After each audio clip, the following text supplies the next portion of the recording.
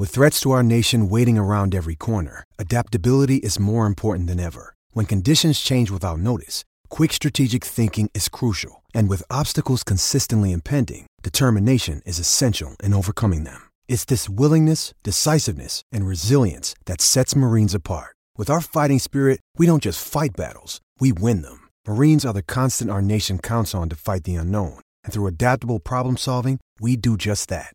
Learn more at marines.com. This episode is brought to you by Pepsi Wild Cherry. Pepsi Wild Cherry is bursting with delicious cherry flavor and a sweet, crisp taste that gives you more to go wild for. Getting wild may look different these days, but whether it's opting for a solo Friday binge watch or a big night out, everyone can indulge in their wild side with Pepsi Wild Cherry. Also available in Zero Sugar. So grab a Pepsi Wild Cherry and get wild.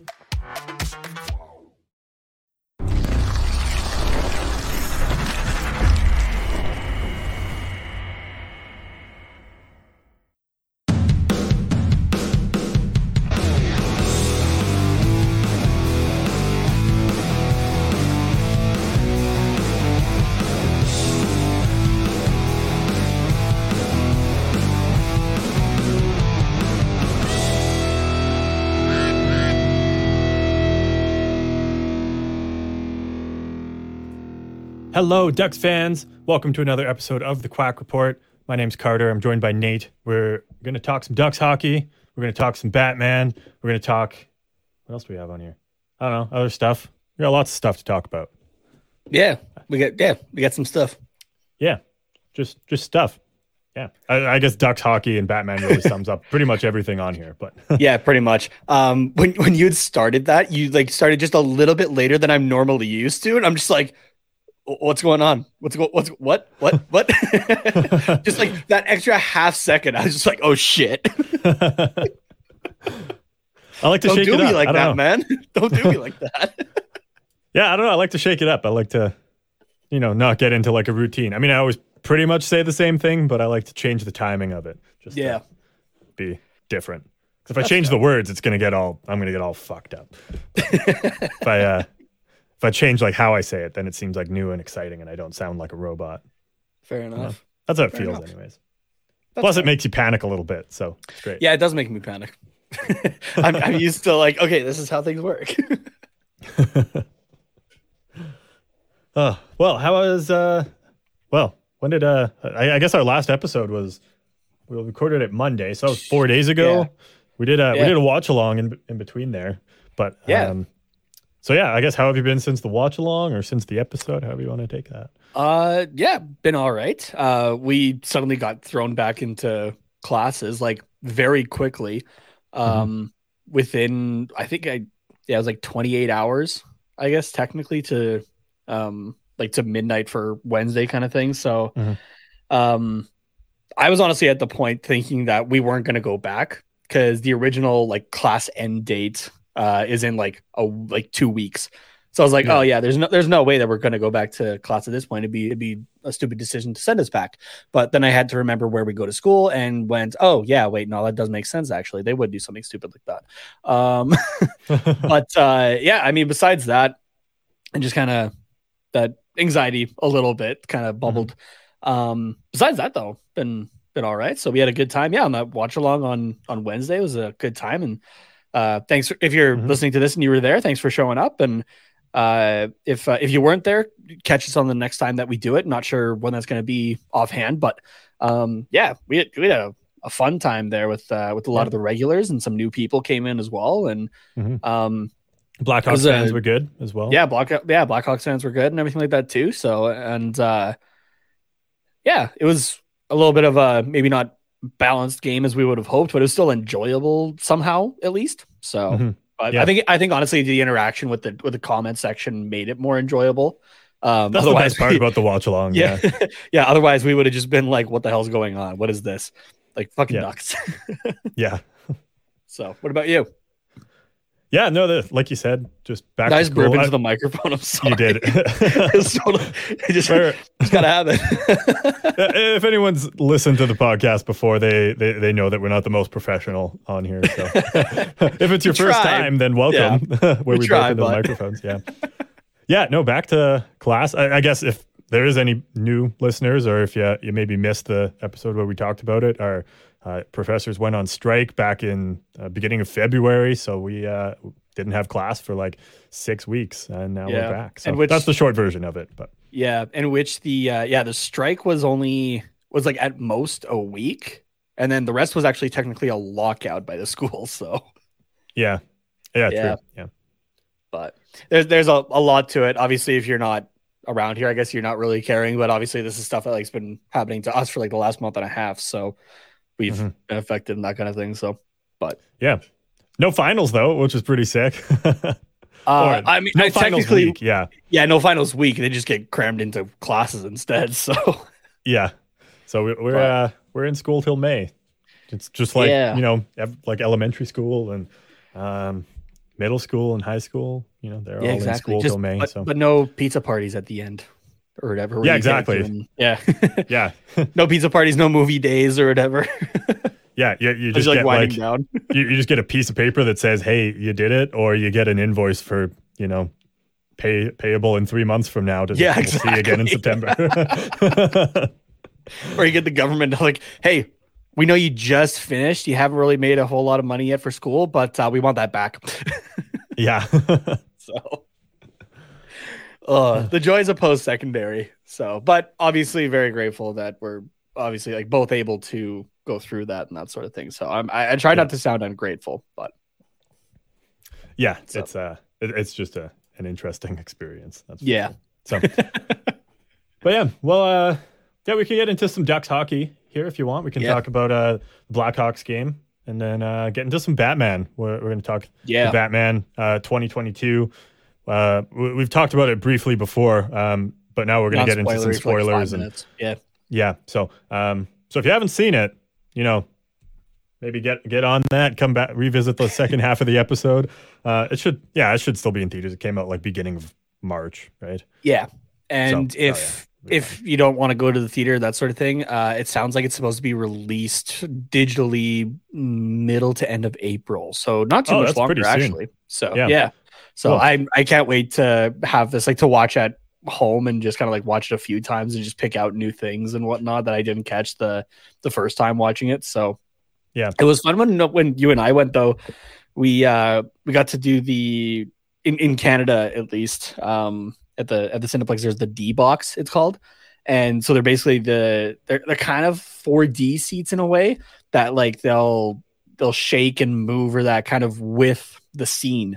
So there was like I guess kind of jumping ahead a little bit. There's like the car chase, though. I guess it was shown in the trailers. The car chase, like we're moving along with that, like our seats moving and everything. Yeah, that was really cool. That was a cool experience, actually. So I kept it turned like to like the minimum, just for the start of the movie, because like was eating popcorn and that kind of stuff. I'm like, I don't need like something to jump or whatever. The thing shakes and my popcorn goes everywhere. Yeah. But once I was done my food, I as high as I could go, because I'm like, I got these tickets for we got the tickets for free. So I'm just like, I want to like see this here. So, but yeah, it was a fun time. Did you crank yours all the way up or no? I did. I had it on kind of the middle for like most of it, and then when I saw you turn yours up, I was like, oh, I should like play around with it. So I like went up. I think it was for the car chase part. Okay. Also when I went up, and then I like tested it on the minimum for like some parts, and like during like some gunfight scenes, I was like going up and down and things like that, just to like see what the difference was. But yeah, I think I left it on the middle for most of it. So nice. Yeah. So yeah, that's Oh, what was I going to say? Oh, no, I guess. Or yeah, no, you sorry, you brought up about the 4D seats. Yeah, I don't know if they still do it, because this was obviously years and years ago. Like I guess probably 15 years ago at this point. But when I went to Disneyland when I was younger, and like Universal, wait, sorry, can I stop you? Is it for Disneyland? Are you talking the Bugs Life one? Yes, it was that one. Yeah. And then at Universal there was a Shrek like 4D one. So like they would have, right. So like the seats would like move for like the bugs, when like the bugs crawled on you and stuff like that. And then like in the Shrek one, I remember it did like a close up of like Shrek, and he sneezed, and then it like sprayed you with water. Oh. So it was like, I would have actually liked something more like that with like the D box, you know? Yeah. Like I get that like it's not super practical and it's like you'd really have to have like the theme whole park thing, theater specific for that. Yeah. I remember for the Bugs Life one though, it was like my second time going to Disneyland, and like I still wanted to go back to that, but I'm not a fan of spiders or anything like that. Yeah. And so I was like, okay, like know when to, cower like a little bitch and stuff like that. But I also remembered that part like at the end there, right? Where it's like, okay, like let the little bugs go out first. I remembered it going under my feet though. So when it like, okay, let the little bugs go, I lifted my feet, but then they go under your ass. And I'm like, oh no, I misremembered that. Yeah. I don't know why I thought it was my feet, but yeah, I got bamboozled twice. So maybe they shake it up so like Maybe. every time you go, it's like slightly different, but yeah. Like a bit. But yeah, it just reminded me of that when you said 4D. So, yeah, I'm sure like there's got to be other people that know what we're talking about too, especially with this being an Anaheim podcast. Oh yeah, exactly. Yeah, there's probably people that listen to this that have like the season passes for Disneyland and stuff like that. So yeah, exactly. So, but yeah, we could get into some Ducks talk there. I just wanted to bring that up. So, yeah, that memory resurfaced just now. So yeah, let's do it.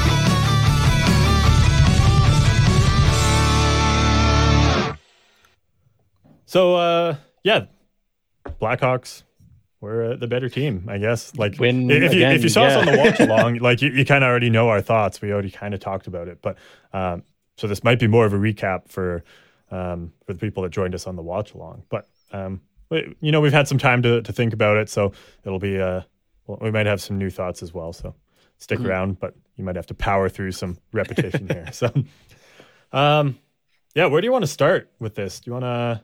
I guess do you want to start with Sam Carrick? Yeah, we can, sure. Because I guess that's mainly a positive. Yeah. Sam Carrick with both the goals for Anaheim. Both were nice goals to say the least, at least for like, because I think the one was just him crashing that out on a rebound, and the other one I think was a shot. I'm trying to remember offhand. But yeah, like literally we're shut out if not for Sam Carrick. Like that's literally it. He just decided to go off that night against Lankinen.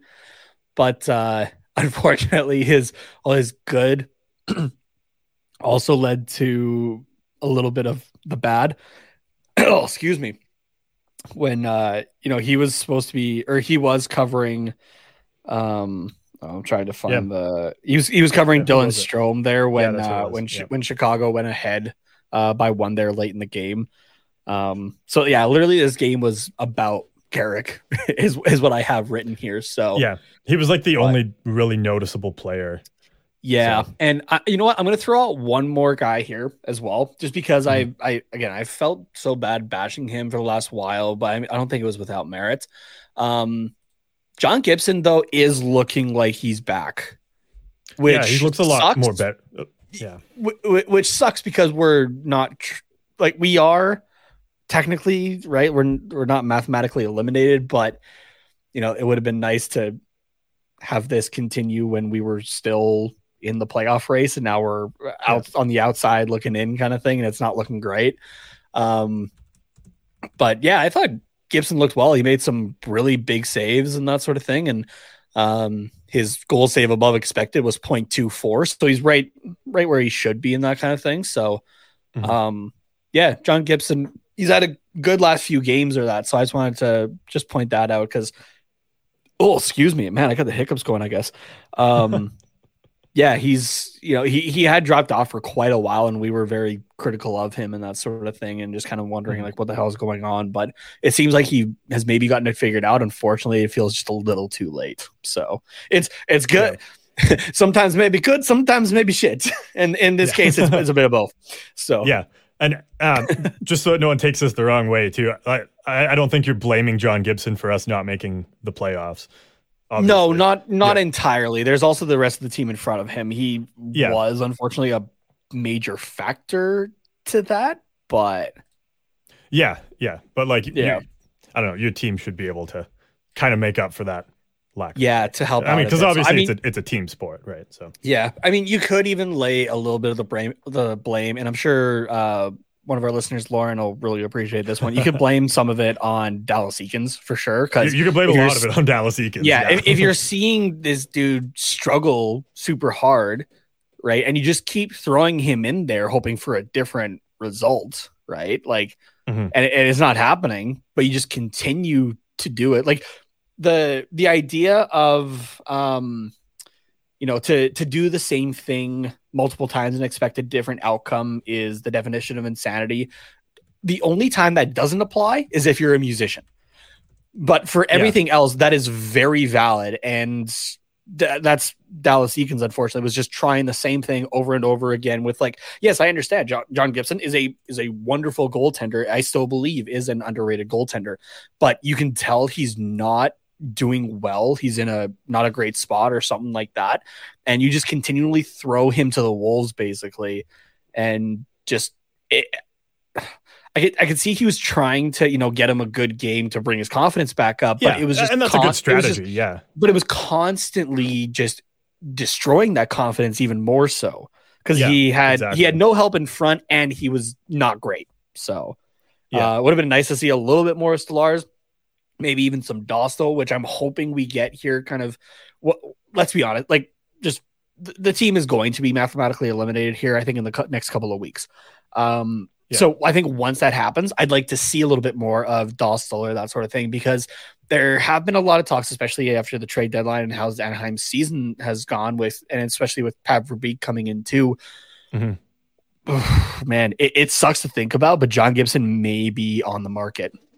So, and in part because he is kind of done. So it doesn't mean he's going to be traded, obviously, but like his name is getting his name is out. Yeah, his name is out there, and Elliot Friedman even talked about the possibility of something happening with Gibson this summer in regards to being traded. So we'll have to keep an eye on that. But if that is the case, right, obviously you have to be looking towards what you're looking at for goal next year at least, right, which very well could be Stolarz and Dostal. So yeah, exactly. Just to circle back to Dallas Eakins as well. Do we have to? we don't have to. It's not really about Dallas Eakins. It's more so about coaching. Yeah, go for it. Go for it. I'm just pulling your chain. Yeah. But like, yes, you can blame Gibson for us not making the playoffs. Yeah, you could, like, I don't know, blame our defenseman, blame Comtois because he didn't have a very good season, blame Raquel, blame Fowler. I don't know. Like, you could probably come up with a reason for literally anybody on the team. But like, I think the coach, like, if players are struggling, it's the coach's job to get them to not struggle or put a better player in their place. Like, for instance, playing Stolarz over Gibson. Like, it's a good strategy to, okay, he had a rough couple games, let's throw him back in and let him figure it out. But like you said, eventually you got to realize this isn't working. So you got to give Stolarz more than just like, oh, here's one start. So, but you look at like what a coach can do to like turn a team around. Like if we take the Canadiens for this season, before Martin St. Louis came in, they were 8-30-7 so in 45 games, I forgot 8 wins on the season. Yeah, I didn't forget, but like just putting it into that context. It's like, holy shit. I counted the amount of wins they've had since hiring St. Louis, and they have 8 wins in the last, I don't know how many games, I didn't count the games, but in a month and a half, they have the same amount of wins that they did in the first bit of the season. So I hadn't looked at the league standings in a while. As of 4:30 Mountain Time, so 3:30 Pacific, I guess. No games have been played yet tonight, at least, but Montreal is still 32nd in the league, tied for points with Arizona. But Arizona has a 349 win percentage and Montreal with a 344.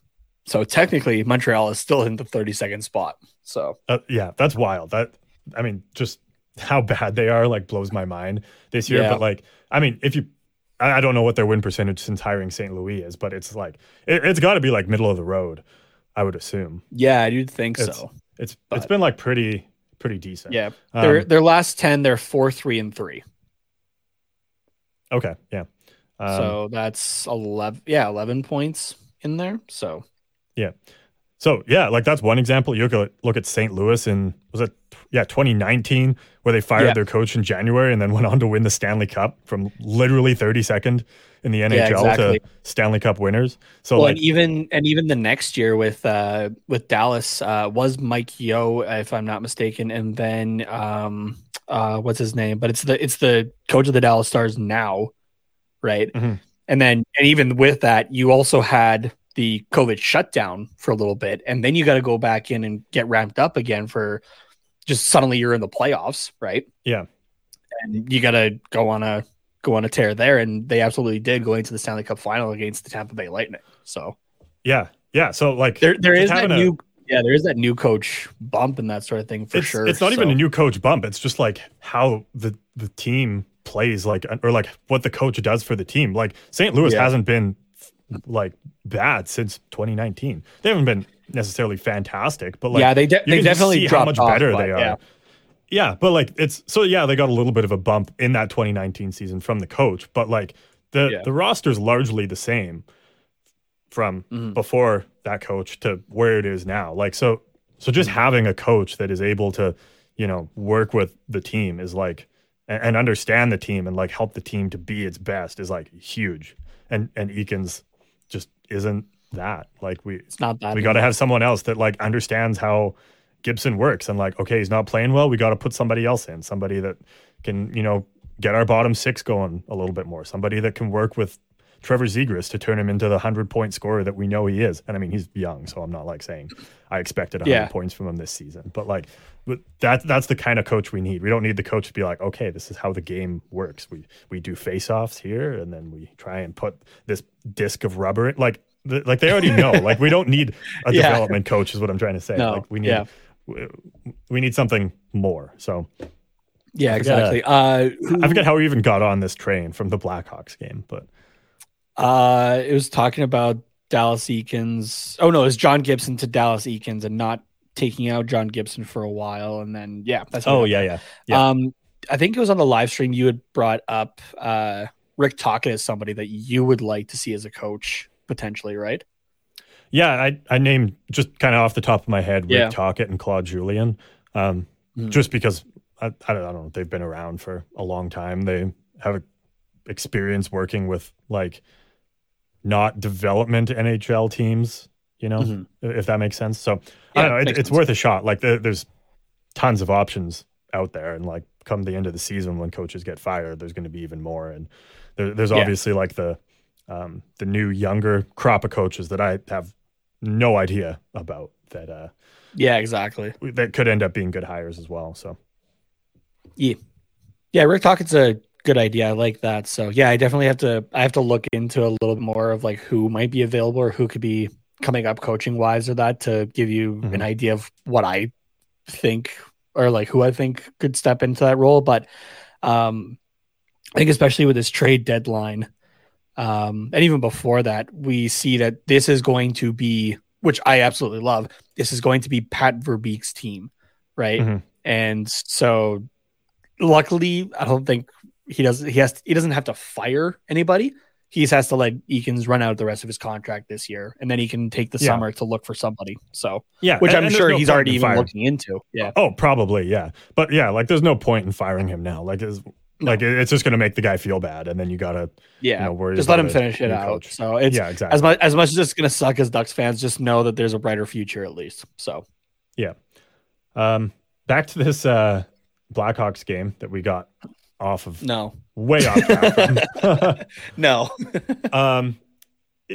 said like the Blackhawks were the better team, so like obviously they were going to win. Like it's not really like even a complaint about the Ducks play. It's like they played how I expected them to be given their roster. Like not even just like losing guys at the trade deadline, but all the injuries we're still dealing with and new ones like Troy Terry, Ryan Getzlaf, Max Jones, who's been out for a while, and then obviously losing Mikkel, Lindholm, Manson, Silfverberg. Yeah, like obviously our team's not all of your big name guys besides some of the young guys that are the bigger names like Zegras or Lundestrom. Everybody's gone right now. So yeah, exactly. Like I just wanted to take a look at Daily Faceoff now. there's two names in our top 6 that I think are deserving of being in our top 6 based off of their play this season, and that's Trevor Zegras and Adam Henrique. The other guys in our top 6. Well, I'm just going to read. No, sorry. Let me share the screen so I don't have to entirely read out our roster. But like, it's a rough roster. So this is our forward group. You know it's bad when Derek Grant is on the first line. Yeah, with Zegras and Lettieri. Comtois. I mean, like, after the season, he's fired a few goals lately, but yeah, like, yeah. Grant, Henrique, and Mayhew. I'm sorry, like I didn't even know who Mayhew was until like last week, and now he's in our top 6. He got waiver claimed by us, like not even traded, waiver claimed. Yeah. Steele, Lundestrom, Carrick. That's kind of our standard third line. That's about the only consistent thing we still have. And then Aston Reese, Danny O'Regan, and Dominic Simone as our fourth line, which are fourth liners, but like that's not the best fourth. Like you don't want all of those guys to be on your fourth line. And those are all relatively new guys. Like O'Regan's been in the system for a little bit now, but Simone and Aston Reese were just acquired by or from Pittsburgh for Raquel. So yeah, like this was their first game. Yeah, so. I think as well the Chicago game could have been a little bit better if Trevor Zegras had some players to play with that could finish. Oh, absolutely, because he had a phenomenal game. He was sending passes like that were great or that, but just it all got screwed over because nobody could put the puck in the net after he just set them up perfectly. So yeah. Zegras had a phenomenal game, but you're right. It was just no finish. So we lost all our finishers. They're either injured or we traded them. So yeah. And then this is our defense. Like Fowler, Drysdale, sure, that's fine. Benoit Suster, not a good second pairing. Mahura Shattenkirk, third pairing, okay, fine. But like I'm more confident in that than I am that second pairing, to be honest with you. Yeah, so we'll say Mahura Shattenkirk second pairing. Now we get a little bit uncomfortable. Benoit Schuster third pairing, like that's also kind of uncomfortable. So it's not looking great on defense, which again makes sense. We lost Manson and Lindholm in trades, and do we have any injured? Do we have any injured? Not defensemen, I guess, but like this explains the forward situation here. So. Yeah, you're losing Max Jones, you're losing Jakob Silverberg, you're losing Getzlaf. Vakanainen, who we just acquired, it sounded like he's gonna be like soon-ish is what it sounded like. And then Troy Terry out day to day. Not sure. He is back. I don't remember what that was, but they didn't say. He is back healthy now. Okay, good. But obviously wasn't in that game against Chicago. So, and he's been our finisher this season. So, like you look at the roster and it makes sense. So, like I really have no complaints. Like I think the team played as best as it could, and unfortunately, our best just is awful. I'm missing something here 100%. Where the hell is Sonny Milano? Good question. He was injured, wasn't he? He's not on the injury list, though. Huh. I'm missing something there, I think. Because I'm 100% missing something there. I don't think he played. Yeah, he didn't play against Chicago. So I guess maybe we just scratched him because we wanted to give other guys a chance. I don't know. But yeah, I have no idea. Yeah, I'm just looking at tweets here from Elliot T-Ford of the OC Register. Okay, so Getzlaf will be a game time decision against the Sharks. The staff is weighing starting Lucas Dostal. Good. Please. Zegras and Henrique didn't practice today, being Friday, but could play on Saturday. Troy Terry did skate. It's expected he'll play. Yeah, Milano's still out. Oh, yeah, he got nicked the other game. I remember that now. Okay. Vakanainen did practice. Yeah. So, I was kind of looking at that roster for a second, and I'm like, wait a second, where's Milano's name here? Yeah. So, you know what I want to see right now? Just especially if it's mathematical elimination, right? Like that's where I want to see things tried. I want to see Zegras, Milano, Terry. I want to see that line. I want to see that. But like, if you're Dallas Eakins though, like, and you know that your job is out, like, what, like, do you not just want to like do what you've kind of already done for the rest of the season? Like, he's got to know he's not coming back. Just so, like, not make sense with decisions whatsoever. Yeah, but like, I don't know if, like, to me, that's something a new coach would try, right? Is like, okay, let's just like see what lines work. Every game is different. Every period is different. I want Pat Verbeek to tell Eakins, I want to see this. Okay, yeah, that makes sense. Yeah, but I don't think Eakins is just gonna do that. You know, like he's just gonna. Yeah, he's just gonna send the guys out. You're kind of just going through the motions at this point, which sucks. But like that's it does just suck. how it is. Like whether even if he wasn't done this year or that, right? He was just kind of it was more waiting for the summer to be fired or something like that. Like man, like you can try things, right? Because that like again, like there's a few people who share part of the blame, but unfortunately Dallas Eakins is a major part of it, right? If you're steering the ship, you're going to take a brunt of the blame. And so you kind of like Eakins kind of put the team in this situation. So, and then now you're just going to really just go with what you've been doing that sunk the ship and just make it worse. Unless, and I doubt this is what's going on, but you never know. Verbeek is saying, or just like letting it happen kind of thing, because then he has a better chance at a decent pick. Probably, yeah.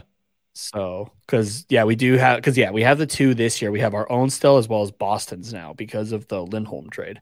So that could be it. But yeah, I don't know. I mean, there's a few things I'd like to see for pairings and that kind of stuff. Like I want to see what the future looks like here. So as a GM though, like you're right. His job is to build the best possible team. So the best chance at that is getting the best pick. The owners obviously want as much money as possible, but like, so obviously like you still want to win games because you still want to sell tickets and put butts in seats kind of thing. But yeah, honestly, I don't even think winning is what drives the ticket sales. What for the Ducks, what drives the ticket sales is seeing Trevor Zegras. Like I want to go to a Ducks game right now, not because I want to see them win, because I want to see what Trevor Zegras is going to do. Yeah, exactly. That's the reason I would go to a Ducks game. So yeah, it's what I was talking about. I think it was last episode of like just Trevor Zegras makes Ducks hockey must-watch hockey. Yeah, so yeah, exactly. So like honestly, if they lose every game for the rest of the season, I don't care because I want to see Trevor Zegras and Drysdale, Terry, Comtois, like those guys. But I want to see the potential. I personally want to see the potential in this team. Yeah. If I wanted to watch a dumpster fire, I would just go light one in my backyard and do it for free. And it would be a hell of a lot faster. Well, it wouldn't be free because you'd probably be fined, but yeah. Yeah, whatever. It would still be cheaper than, paying for, I mean, I guess I don't pay being in Canada, but like you get what I mean at least. Yeah, I do. So I think all Verbeek is saying is like, I want to see what Dostal has, give him some starts. Yeah. That's probably all he cares about right now. So yeah. And I feel like a team like San Jose is the team to try it, right? That's not a knock on Dostal or that sort of thing, but San Jose, we're in a rough spot. San Jose is an even rougher spot. Well, yeah, because they're not rebuilding, but they're just playing with mediocrity pretty much. But this is the team that you can try it, and then if Dostal does well, play him another game, right? Like let's see what can happen. So you kind of build him into it, right? Like you're not going to throw him in. It's like, oh, we got Tampa Bay on Saturday. All right, Dostal, you're up, buddy. Let's see what you can do. Like you build him up to that, right? Honestly, if because talks are unfortunately heating up with Gibson, maybe you do that actually. Oh, eventually, but not for his first game. No, not for his first game. But eventually, yeah. But I mean, he's already played his first game. He has some games under his belt, right? So now you got to give him the idea of, okay, what's it like to be relatively consistent in the NHL?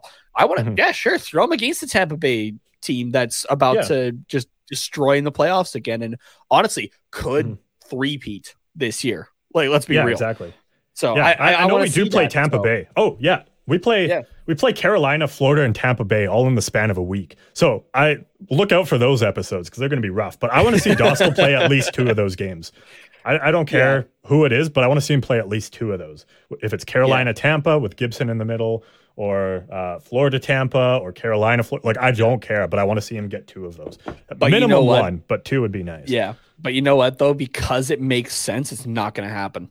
that's the unfortunate reality with this team under Dallas Eakins currently. I mean, so the only way I could see it not happening is he gets lit up for 7-8 goals against San Jose. We give him another start against Arizona because we play them on the second half of a back-to-back next week, and he gets lit up for 5 goals against Arizona. We try him against Philly because we play them the week after. He gets lit up for 4 or 5 goals. Then you obviously don't start him against Carolina, Florida, and Tampa. If you can't play against Philly, Arizona, and San Jose, you're not playing against any of the other ones. But if he has reliable, consistent games over the next few weeks, then that's when you throw him in against Carolina, Florida, and Tampa. I think we play Colorado at some point too. Probably. I know we went through it, and I was just the season's fucking done. But actually, no, and that wasn't even trying. That was Colorado, but okay. That was and that wasn't even trying to be the pessimist or anything like that. You just look and you just go, those are all teams that are locked right now for the playoffs. Yeah. Exactly. The only team I would see would be Columbus, San Jose, Philly, Arizona. That's it. Everybody else is a lock for the playoffs, I think. Except for maybe Dallas.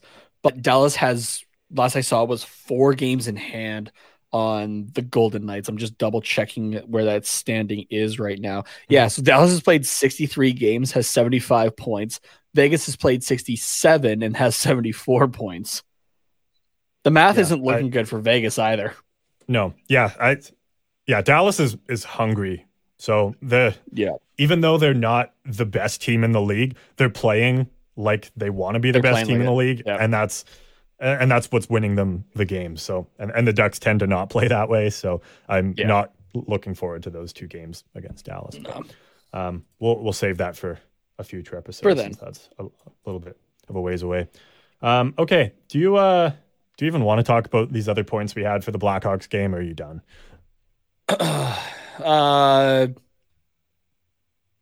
Patrick Kane, still a decent player. 10 points in 3 games against us. So we can leave it there.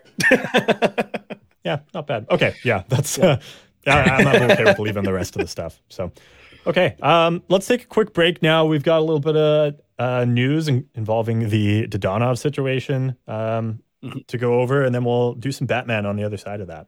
But first, we'll hear from our friends over at DraftKings.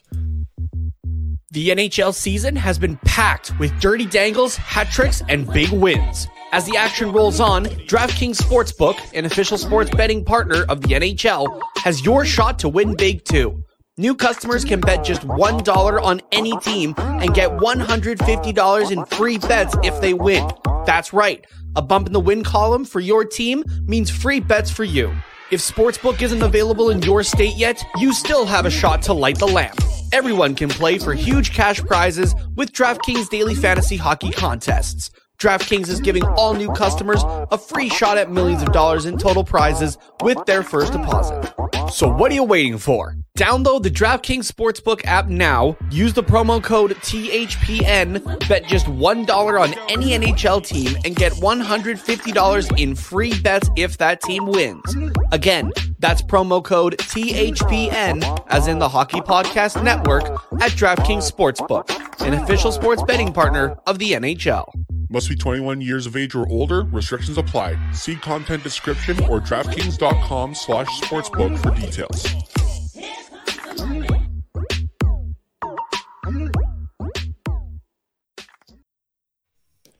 Okay. First of all, Ducks called up Lucas Dostal, Brendan Gooley, and Danny O'Regan before that Blackhawks game. So I don't remember seeing O'Regan play. Do you know if he actually played against the Blackhawks? If he did, he was not noticeable. I don't believe he did. No, he did not play. Yeah. Okay. Yeah, I didn't think so. So I'm assuming he's going to play against San Jose on Saturday there, just because Daily Faceoff had him on a line with Simone and Aston Reese, but not 100% sure. So I wanted to know where this guy came from, because I literally didn't hear about him until about you were talking about the rabbit hole. Yeah, so I did figure out where he came from, kind of, sort of. First of all, O'Regan was a 2012 round 5 pick by the San Jose Sharks. He played there for a couple of years. And then he got traded to Buffalo, and that was part of the Evander Kane deal that sent him to San Jose. So it was O'Regan. Oh, that's wild. Yeah. Evander Kane went to San Jose. Buffalo got Danny O'Regan. They got a 2019 first round pick, which ended up being Braden Tracy. The Ducks Braden Tracy, which I'll get to in a minute, and then a 4th round pick that doesn't matter because it's not Braden Tracy. The Braden Tracy pick came to us. Oh God, where did that tab go? Oh God, it's gone. Oh no, it's right here. The Braden Tracy pick came to us in along with Brendan Gooley from Buffalo, and we gave them Brandon Montour. Oh, okay. Yeah. So that's how we acquired that pick from San Jose, and then we got Braden Tracy with it. So. Okay.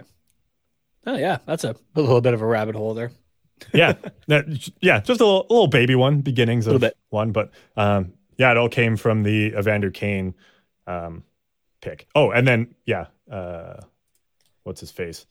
Danny O'Regan. Yeah, San Jose, then to Buffalo, and then he signed as a free agent in. God, where did this go? There it is. Sorry, I have way too many tabs open. Oh, good. Yeah, traded to Buffalo, signed in New York, signed as a free agent for 1 year, signed in Vegas as a free agent for 1 year, and then signed with us as a free agent for 2 years. So this year, and then we have him still next year. Mm-hmm. Okay. So that's where this kid came from. Not a ton of points here. In the AHL this season, 27 points in 40 games. Actually, apparently we have already played O'Regan for 5 games and he got an assist. I have no idea when that was. Yeah, I don't remember. But yeah, I don't know. Depth guy. We'll see what he can do. Like I said, he's bounced around a lot, 28 years old, but yeah, I don't know. Might have some chemistry with Simone and Aston Reese. I think that's probably what they're trying to do. It's like, hey, you 4 or you 3 are just like random guys we have. Let's see what you can do for us. So, sorry, I'm just pulling up. I'm trying to see if I can figure out what games those were for O'Regan. I found it here. He played against Philly at the beginning of January, and then we played him 4 games here in March. Nashville, the Islanders, the Rangers, and the Preds again. Yeah. So yeah, we took him on that little road trip we had a couple weeks back. Yeah, like at most he played 10 minutes in those 4 games there. So. Mm-hmm. And yeah, he's played 30 games in his career. Yeah. So not a man, only getting to play 2 games with the 17-18 Buffalo Sabres. Yikes. And then 1 game with the 18-19 Buffalo Sabres. Yikes. But yeah, that's just those Ducks moves, and then that's it. Just who Danny O'Regan is, in case you're unsure. There we go. Okay. Evgeny Dodonov. We talked about it on the live stream. You've probably heard about it already. I mean, we did a trade breakdown for it, and and we were like, "Oh, that's sweet." That it sounded like he. Yeah, I mean, I think we even said that he had a no trade, and he wanted to, and like that was sweet that he wanted to come here. And then literally a half an hour after we finished that recording, if the Dadonov trade, there was a no trade clause that was not looked at or anything like that, and Anaheim was on the list, and I'm like, "Fuck." Yeah, which is just wild. And I mean, there's tons of. It's our luck. Yeah, there's tons of resources out there that kind of explain the situation, so we don't need to get into it too much. It's kind of old news at this point. But I have some of the background. But you said you had some notes still if you want to go through that. Yeah. Yeah, so just more like how this even kind of got to that point. So these are just kind of like the Spark Notes versions of what Elliot Friedman was talking about on 32 Thoughts Wednesday's episode, I believe it was. So it wasn't voided at the time, but that was when it was looking like it was going to be voided. So he explained that on October 15th, 2020, Dadonov had signed a 3-year contract. So that's for the 2021 season, the 21-22, and 22-23. So he's on the second year of that right now. Mm-hmm. And sorry, sidetrack for a moment. You were talking about how you would like just like throw something to me and then mute yourself for a second. And I noticed it this time. I figured you would. Yeah. Yeah. So he's signed for the 3 years. He's in the second year of this deal. Now in there was also a no trade clause. And so he was obviously, that means he's not allowed to be traded to another NHL team without first allowing, Dadonov to provide the club with a written list of 10 no trade teams. Or up to 10. Mm-hmm. So the dates for that he had to submit these lists for each season, January 15th of 2021, which it's an odd day, but remember that's the start of like the shortened season, that we had, July 1st of 2021. So leading into this year. And then he'll have another chance on July 1st of 2022. So this coming summer. Mm-hmm. So he did submit a list on June 30th, 2021. So a day before he was supposed to the Ottawa Senators. And that was confirmed by the Senators to have been received, is what Elliot Friedman had been told by a few sources. And then on July 28th, 2021, just less than a month later, Dadonov was traded from Ottawa to the Vegas Golden Knights for Nick Holden and the 2022 third-round pick that Vegas had from Vancouver, and I think that was part of the Nate Schmidt deal, if I'm not mistaken. Vegas was not on the no-trade list, so he was able to go there no problems. Mm-hmm. And so it seems like kind of the thing that had happened here. So it used to be that if a player had a no trade clause and was, asked to waive it or anything like that, right? Or had to submit when he went to a new team, then the clause was null at that point. He didn't have it anymore. But after the new CBA that was negotiated before the bubble playoffs in 2020 that's now been changed. So that no trade clause follows the player now. So going to Vegas, technically, Dadonov still had the no trade clause and had already submitted the paperwork for this season, which included Anaheim. Unfortunate for us, but it's whatever. Makes sense. Yeah. So it sounded like what Friedman was saying was it's that somewhere during the trade conversation of going from Ottawa to Vegas, Vegas, the NHL, and their central registry all had the belief for some reason that the no trade clause was null after the deal, like after he was traded from Ottawa to Vegas for some reason. And Freeman's idea was that it was either because he was they were told that he hadn't filed a no trade list, or that he had given an old list, so there wasn't anything there. So, but pretty much it was just like, it sounds like when the trade went through, Dadonov or his agent Maxime Olivier pretty much just said like, hey, you can't do that, and that's how this all got brought up. So even though it was technically NHL approved.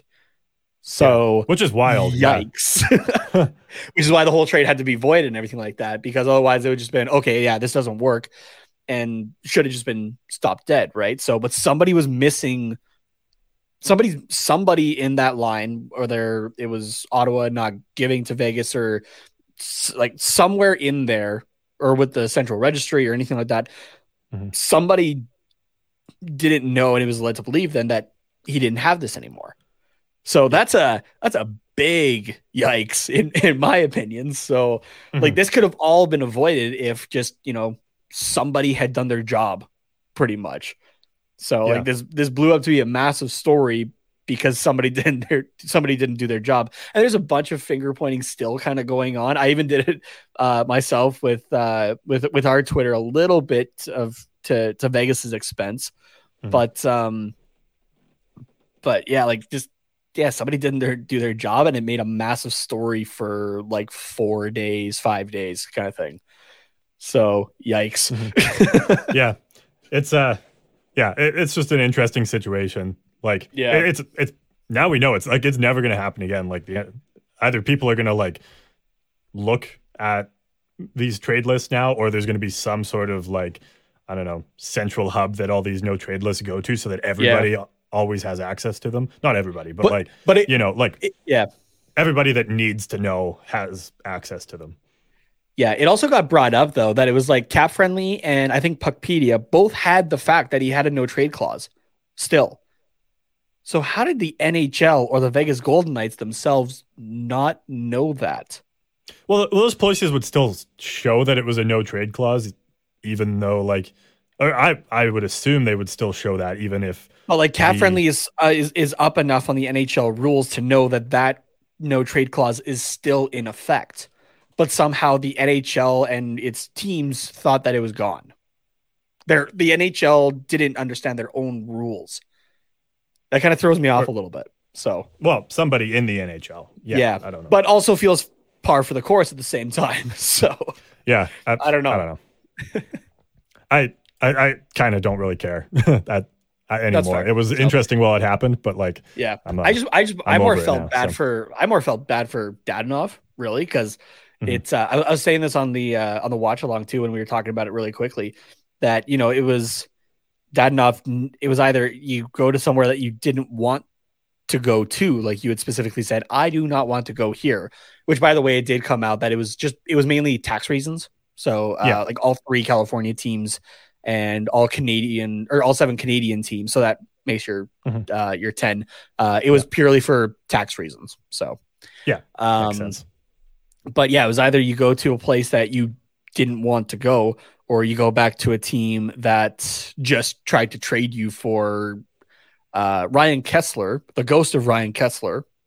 The corpse of Ryan Kesler. The contract of Ryan Kesler. And Nick Holden. But they also were like, here, and also take a 2nd round pick just to get rid of this guy off our cap. So...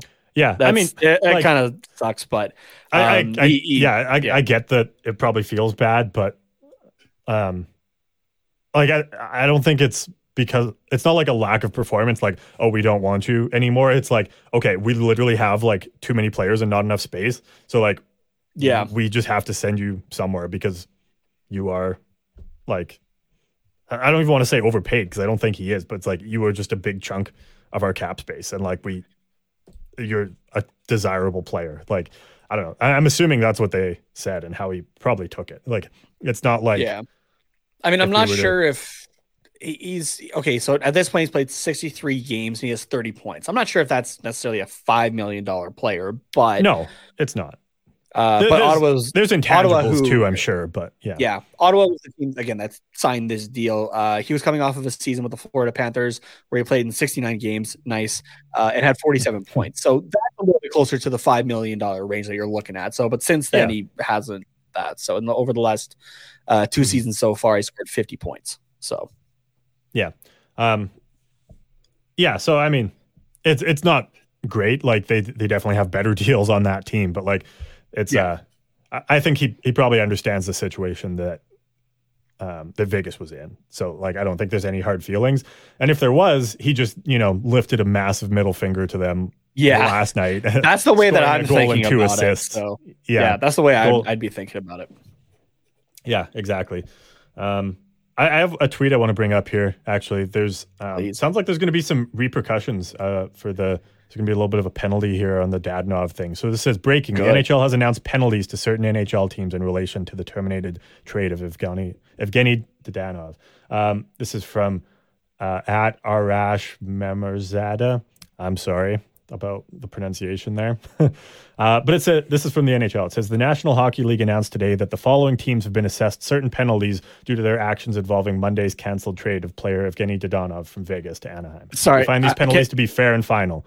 Yep. Can I just stop you for a second here? Yep. This is satire. Dude, don't ruin this. Oh, okay. I thought. Sorry. Okay. No, my bad. Come on. I apologize for ruining the joke. I thought you were just going with it and hadn't read the whole thing, and I'm like, dude, no. No, I obviously have. It's my bad. Bad. It's ruined. It's ruined. I'm still going to finish reading it because anyone not watching wouldn't know. But it says Vegas Golden Knights, no penalty. Anaheim Ducks, no penalty. Ottawa Senators, no penalty. Vancouver Canucks, Roberto Luongo's salary recapture penalty of $3 million has been extended until 2028. Because that's just the NHL thing to do. Is just yeah, it sounds about right. Just for no reason, just hand out fines. Totally out of your control, but you get a penalty for it. That recapture penalty is so stupid. Oh, it really is. That they need to get rid of that. It's ridiculous. Why penalize a team because somebody's like, yeah, I'm fucking old. Yeah, exactly. Like, to a point, I get it. You extended that player for that long. Mm-hmm. But also, at the time, that was legal. You could sign guys to 12-year contracts, to 15-year contracts. I think was like the case of Rick DiPietro. Like, he's going to get paid $1 million, I think, until like 2028 or something like that. It's like something stupid. But yeah, the whole recapture thing is ridiculous, I think. Like, I understand it to a point, but also it's one of the there's a lot of dumb things the NHL does, and that's one of them. That's one of the bigger ones, I think. So yeah, I also think it's funny that because like Luongo was traded to Florida, so like he wasn't even like in Vancouver, and like I get that it was because Vancouver signed the contract and Florida had nothing to do with it. But like he wasn't even playing for Vancouver and then decided to retire, and then it's like, you haven't thought about this guy in 3, 4, 5 years, however long it was, but you're gonna get penalized for this now. Yeah, I want to see who signed him to that contract. I just want to see that again. Yeah, this is the last year of that as well. So, okay. Yeah, so I was signed signed in 2009. That went from the 2010 season to that contract, like just normally would be finishing this year. That's wild. Jesus. And how old how old is Luongo right now? Currently 42. Okay. Like so he's like 30 when he signed that or something like that. You know what? I kind of get it now. Like you were dumb enough to sign a 30-year-old goaltender to a contract that takes him till he's 42. Yeah, I'm just going to double check that he was 30. I think that math is correct in my head, but maybe. But like that's insane. that's absolutely mental. Yeah, born in 79, so yeah, he would have been 30 or 31. Mm-hmm. No, wait, is that math right? Yeah. Jesus. I mean, I get that they probably didn't have a ton of leverage because Luongo was like, I want to play and I want you to sign me for 10 years. Right. It was Mike Gillies who signed him to that contract. Dude, Mike Gillies is a fucking idiot. Like, from Luongo's perspective, like, why not? But oh man, that's just like how many goalies have even played past their 40s? Like, not many. I mean, there's been a lot more recently. Right? Like, yeah, but back then, like, he probably would have been like the one of like maybe, I don't know, 10 goalies that have ever played like after 40 years old. Like right now we have Mike Smith and Craig Anderson. I think those are the only guys that are in their 40s. Yeah. I think that deal 100% tanked Mike Gillies' career. He only ever was the GM for the Vancouver Canucks, I believe. Oh, yeah. Probably. For 5 years or almost 6 years there, it looks like. I just want to double check that because that's what Cap Friendly is showing. But Mike Gillis. Or not Gillies, Gillis.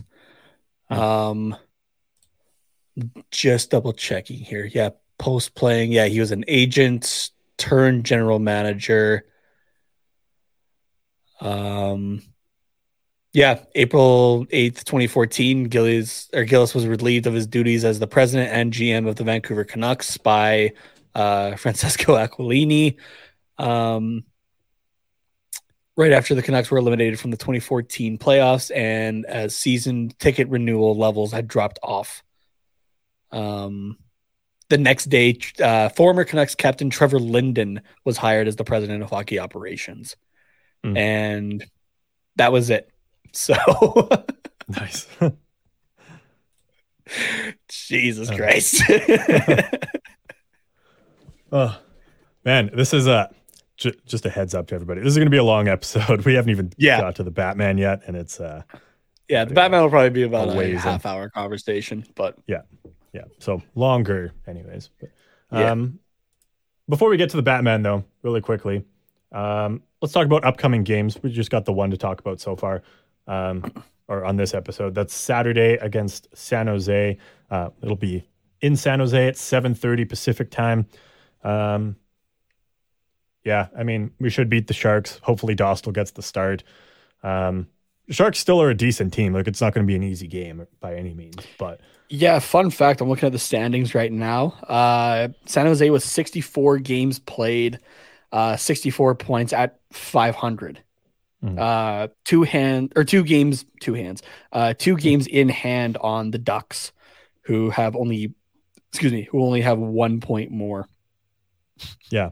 So we're kind of like, I guess, in the same ballpark in terms of the teams, but definitely can't take these guys lightly. You know, Thomas Hertl having a solid season. Timo Meyer's doing well. Burns and Carlson are still solid defensemen.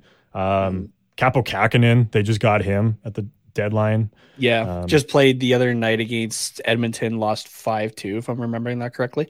Yeah, I watched that game, and it was not his fault at all. Like, I saw that. But like, still, it's not like 4 goals. Like, they were not his fault at all. So yeah, Kähkönen got traded to the San Jose Sharks there on trade deadline, and I went, oh, there goes my fantasy team. Yeah, for goalies. So, but I was just like, that sucks. Yeah, Sharks also have James Reimer, who, from what I hear, is having an all right season. All right, So, I mean, there's still a lot of things, if you're a Sharks fan, to be excited about. And if you're a Ducks fan, a lot of things to be nervous about. So, yeah. Which the only thing I have sounds about par as well. Yeah. The only thing I have to add is Logan Couture is still questionable for this game. He took a Burns clapper to the back against Edmonton. So I would be surprised if he's able to play against us on Saturday. So obviously I'm not glad he's injured, but might be you're okay if he's just out of the lineup. Yeah. Oh man. James Reimer this year has 17 wins, one of them being a shutout, a .916 save percentage, and a 2.81 goals against. All right. Not bad. Yeah, not bad. I'm just gonna pull up Money Puck here for a second because I want to see his expected. Oh, sure. Let's see where he's at there. So, because sometimes you can look at the basic stats and some most of the time that can give you a good idea, but sometimes you don't know. James Reimer's having a decent season. He's 3.8 goals save above expected on the season. So yeah, solid, decent enough. Yeah. Yeah, so. No complaints there. So yeah, it's still gonna be a tough game, but yeah, do you want to predict a score for this one or? I'm not gonna predict a score, but just with how things have been going, we have lost 8 in a row, and I honestly don't see the end of it. So I'm gonna call for 9. Have we actually lost 8 in a row? Yeah, we have, unfortunately. Oh man, the last win that we had, I believe, was against the Sharks. Actually, I'm just double checking that here. I mean, that could be kind of a good sign. Maybe, yeah. We'll have to see here. When was the last win? Yeah, it was against the San Jose Sharks on March 6th. Well, if the rest of our season wasn't bad enough, this 8-game losing streak 100% undoes the magic of that 8-game win streak we had. Yep. Well, it just totally cancels it out. Like it never even happened. And I mean, we've had multiple other bad losing streaks this season, but yeah. Yeah. Remember how much hope we had during that winning streak? Yeah, now we have just hope for next season. It's all good. Yeah.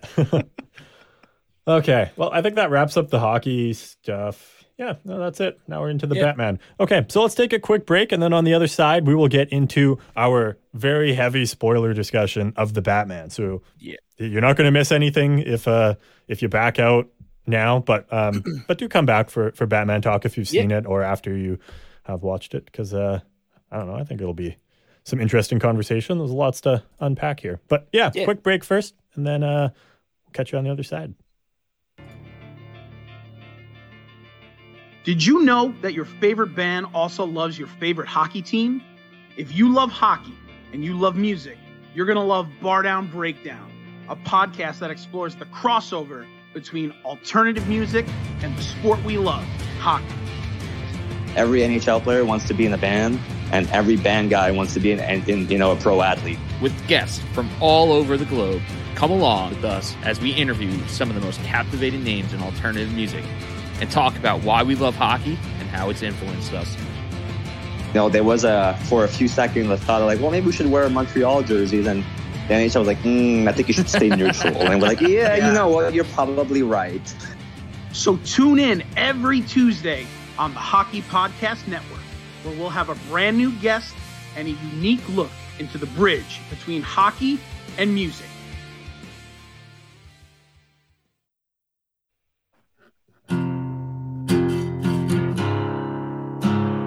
Something's in the cave. Ooh.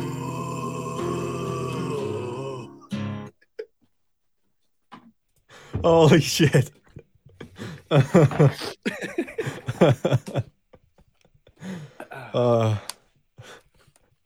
didn't hear you. What did you say there? I just said, holy shit. I was watching you like as the ad was going on, because I could we have like little thumbnails where you can see each other still on our end, but I was like, what's he doing? And then I saw you take your headphones off and you're moving around and like no glasses and then holding a guitar, and I was like, what the fuck is this? And then I saw you put the Batman mask on. I was like, oh god, I know what this is gonna be. Oh man, I was like, I even put it like in the chat. I'm just like, have an ad before the Batman discussion, just purely because I wanted to do that. I can't wait to go back to that episode now. Like, just like listen to it and just see how, like, hear how bad it is, but then also go watch it like on TV or something like that and see how bad it looks as well. It's probably not as bad as you think. I'll tell you that. It's something, at least. We'll put it that way. It's definitely something. Okay. Well, if you've made it this far, we are going to be heavily into spoiler territory. So no, you're pushing your luck at this point. But we're going to get into the Batman talk here. Wrong one. Here, hold on a second. We got, just for those here that are watching, boom. Spoilers. Nice. Cool. Yeah. So we've already kind of talked overall impressions of the movie. We both really enjoyed it, and just kind of how dark it was. But I see you've got a few points here. You want to talk about I guess there were just more story, music, and costumes. So we'll kind of hit all of those, because all of those things, I mean, that's kind of what makes a movie, is the cast, the story, the music, and the costumes. Like, that's it. But they were all like phenomenal for a superhero movie. Mm-hmm. Okay, so I guess if you want to start kind of casting, that sort of thing. How did you ever watch the Twilight movies? I got drugged to the very, very last one. Like Sorry, at first I thought you said you got drugged to the first one. I was like, what? Okay, like dragged. Okay, gotcha. Yeah. No, I did not get high and watch Twilight, Nate. No, I thought like somebody drugged you and then took you. I was like, Jesus Christ! All right. I mean, maybe because that's what it would have taken to convince me to go, and I ended up there. So it was an awful experience. I remember one thing from the movie, and it was the very, very, very end. And what's the last one even called? It's something part 2. Twilight, the ending, part 2. I don't know. That's the one that I went to. And I remember there was like this epic fight scene. It was like 10 minutes long. And I was like, oh, this is sick. And then somebody died. I don't remember who it was, but somebody important died. A lot of fucking people died. Yeah. Yeah. And I was like, okay, sick. Like this is a good movie now. Like I'm all in. I want to see the other ones. And then, nope. Turns out that entire sequence was a vision of what would happen if the character made a certain decision, and then it didn't happen. And there was no vampire mob bosses decided to fuck shit up. Yeah, yeah, something like that. I don't know, but and then I was like, so it didn't even happen. And then they were just like, oh, I guess maybe we won't do that. All right, everybody loves each other. The end. Yeah. So everyone in the theater is the two. Okay, so I know so much about it because my girlfriend just watched them and like made me watch them with her. So that's why I'm able to just throw out here like people still watch. Oh yeah, those? She wanted to watch them because they're getting pulled off of Netflix right away here in Canada. Oh, okay. So, but was it for like the reason of like Cats? You know, that really awful musical where it's like it's so bad you have to see it, or was it like she's like these movies like define who I am as a person and like you need to watch? Okay, no, not that far, but she does enjoy them. So. And I'll say this, honestly, I'll throw it out there. Like, yeah, I read the books when I was younger and that sort of thing. The movies ruined it for me though. And just like everything kind of around them. But having been kind of made to watch those movies again, I enjoyed Robert Pattinson still in them. And they were so long ago as well that like, I remember even seeing when the initial casting was done right for this movie. And it was like, oh yeah, Robert Pattinson is going to be Bruce Wayne Batman. And everyone's just like, oh shit, like we're going to have sparkly Batman. It's like, no, the guy does really good work actually. And for myself, I loved him as both Batman. He did very well as Batman. Yeah.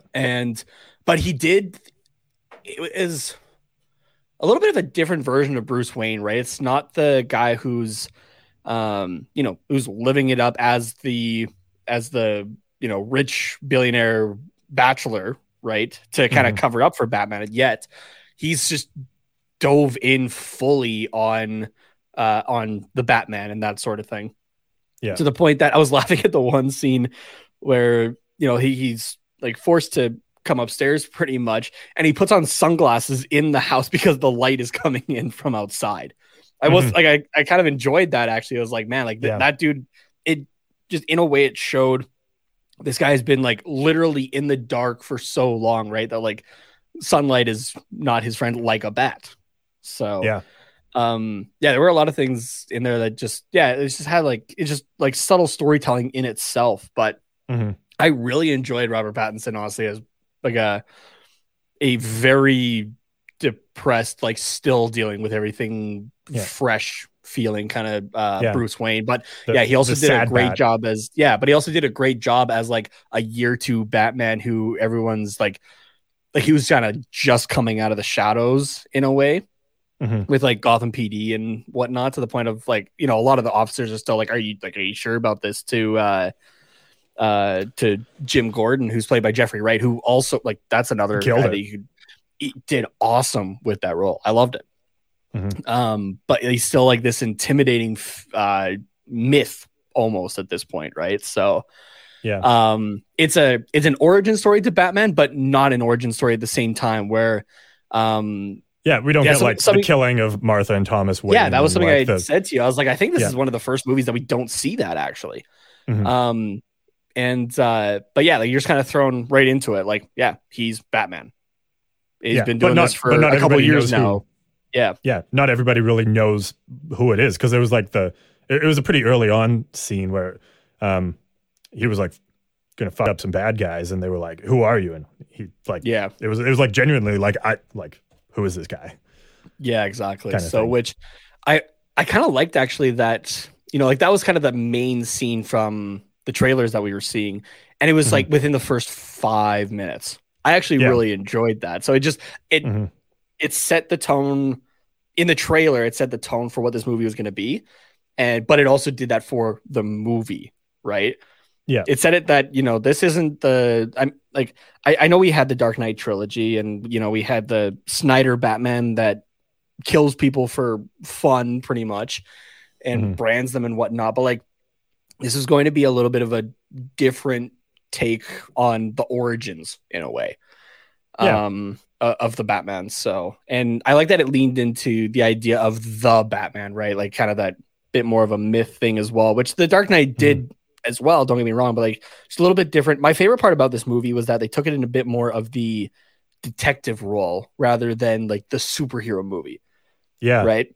Because that's one of the taglines of Batman is the world's greatest detective. He's not quite there yet, but like he's still trying to figure out how to be Batman. It is only like year 2 for this iteration, but like you can see it there. Like he makes mistakes every now and then, but he's a very smart dude, right? He is on that path to being the world's greatest detective and whatnot. Yeah. And so, I think it was cool that they established that in a movie where the Riddler was the main villain as well, because that's really where the whole world's greatest detective thing shines, is like when he's facing up against the Riddler.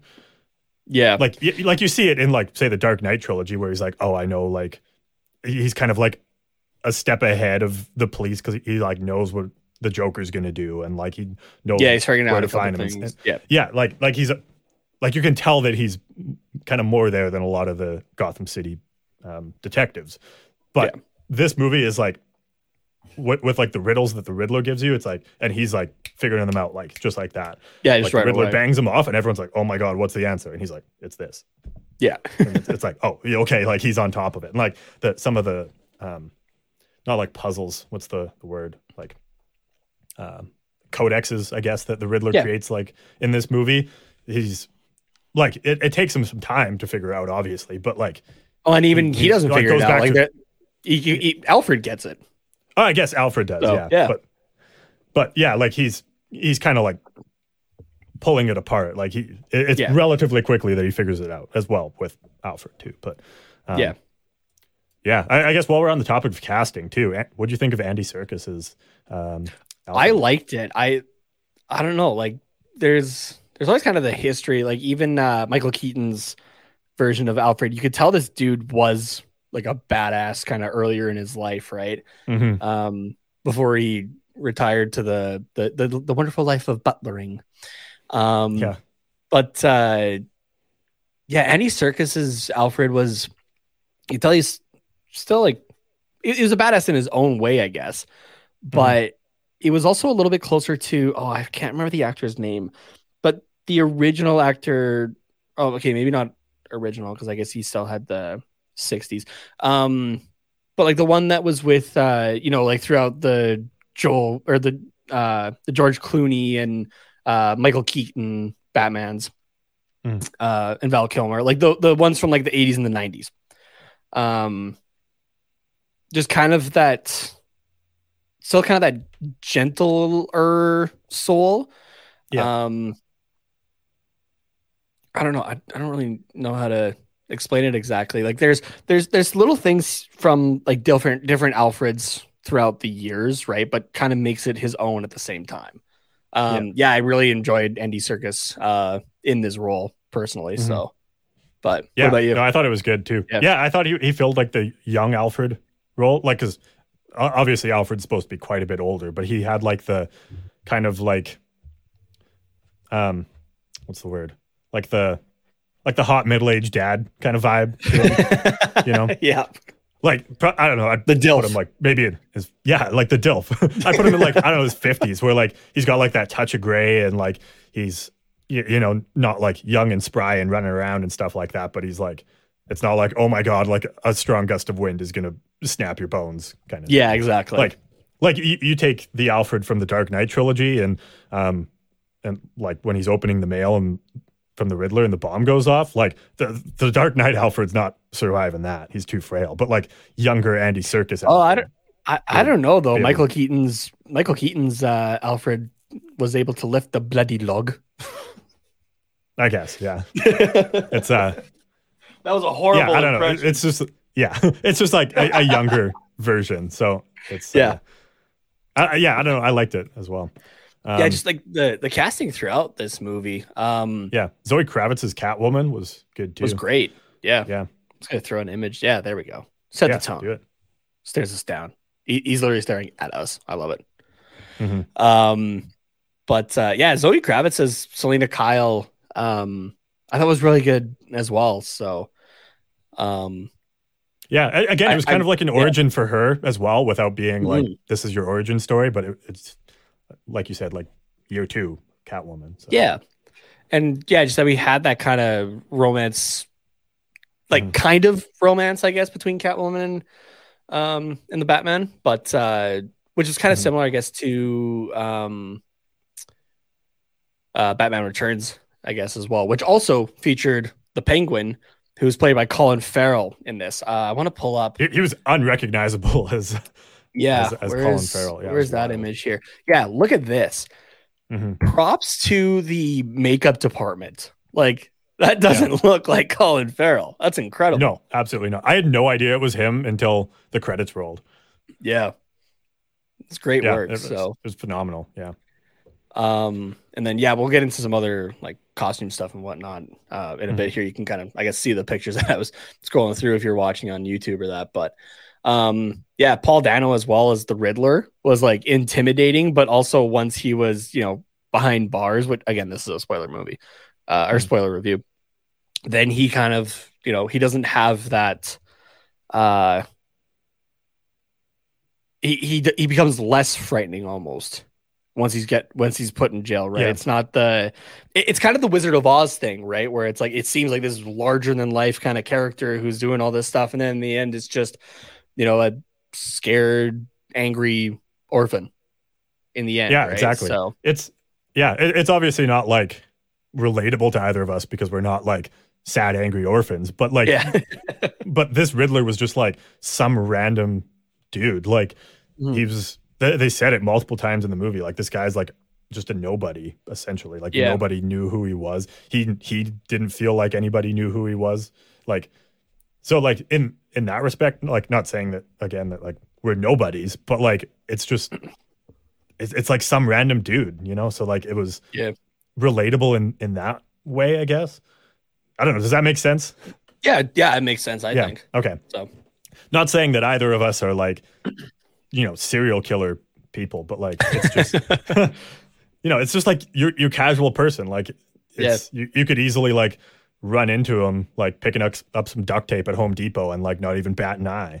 And then all of a sudden he's like murdering the commissioner.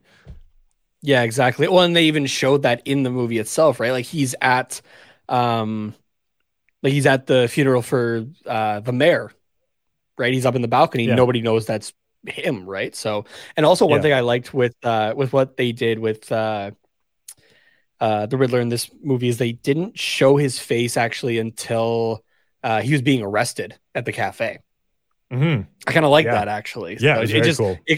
Just more of that mystery kind of thing. So, but I mean, obviously, it really immersed you in casting, you know who it is. But it like immersed you into the story though, because it's like, okay, nobody knows what this guy looks like. So, and as an audience member, you also don't know what that guy looks like. So it was exactly very cool how really just that like subtle thing of like not actually revealing his face, kind of like put you more into the story, but like you still knew who the character was. So it was very cool. And there was I forgot he was in the movie until he popped up. John Turturro. No, I'm saying that right. Turturro. There we go. I don't know why I always struggle with his name. Playing Carmine Falcone though, he did that role wonderfully. I've seen him mainly in more like comedic kind of roles, but he played like the serious mob boss very well. I really enjoyed it. And it was only for that split second where I was like, oh, hey, that's the dude from Transformers. And then I was immersed right away into it. Like once he started talking. So yeah, he did a great job as Falcone, I think. So yeah.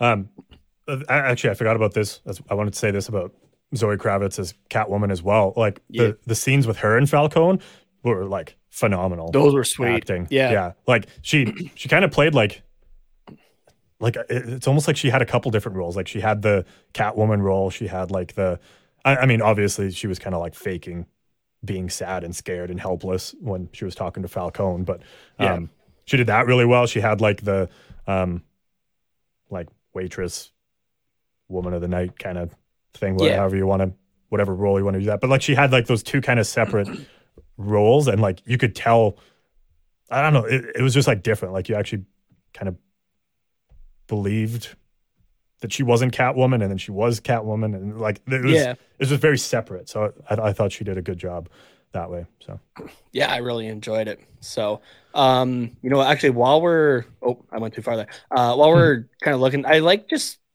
like again, this kind of being an origin story. Like not everyone's quite in their places, I guess, of like the Batman mythos that we all know.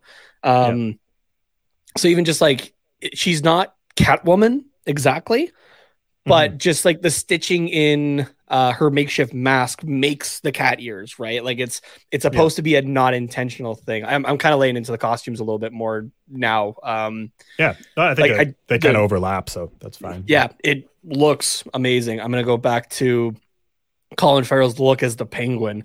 Like that's incredible. Like I remember watching the trailers and being like, oh, who plays that? And I like searched up Colin Farrell and I'm like, excuse me, what? That's awesome.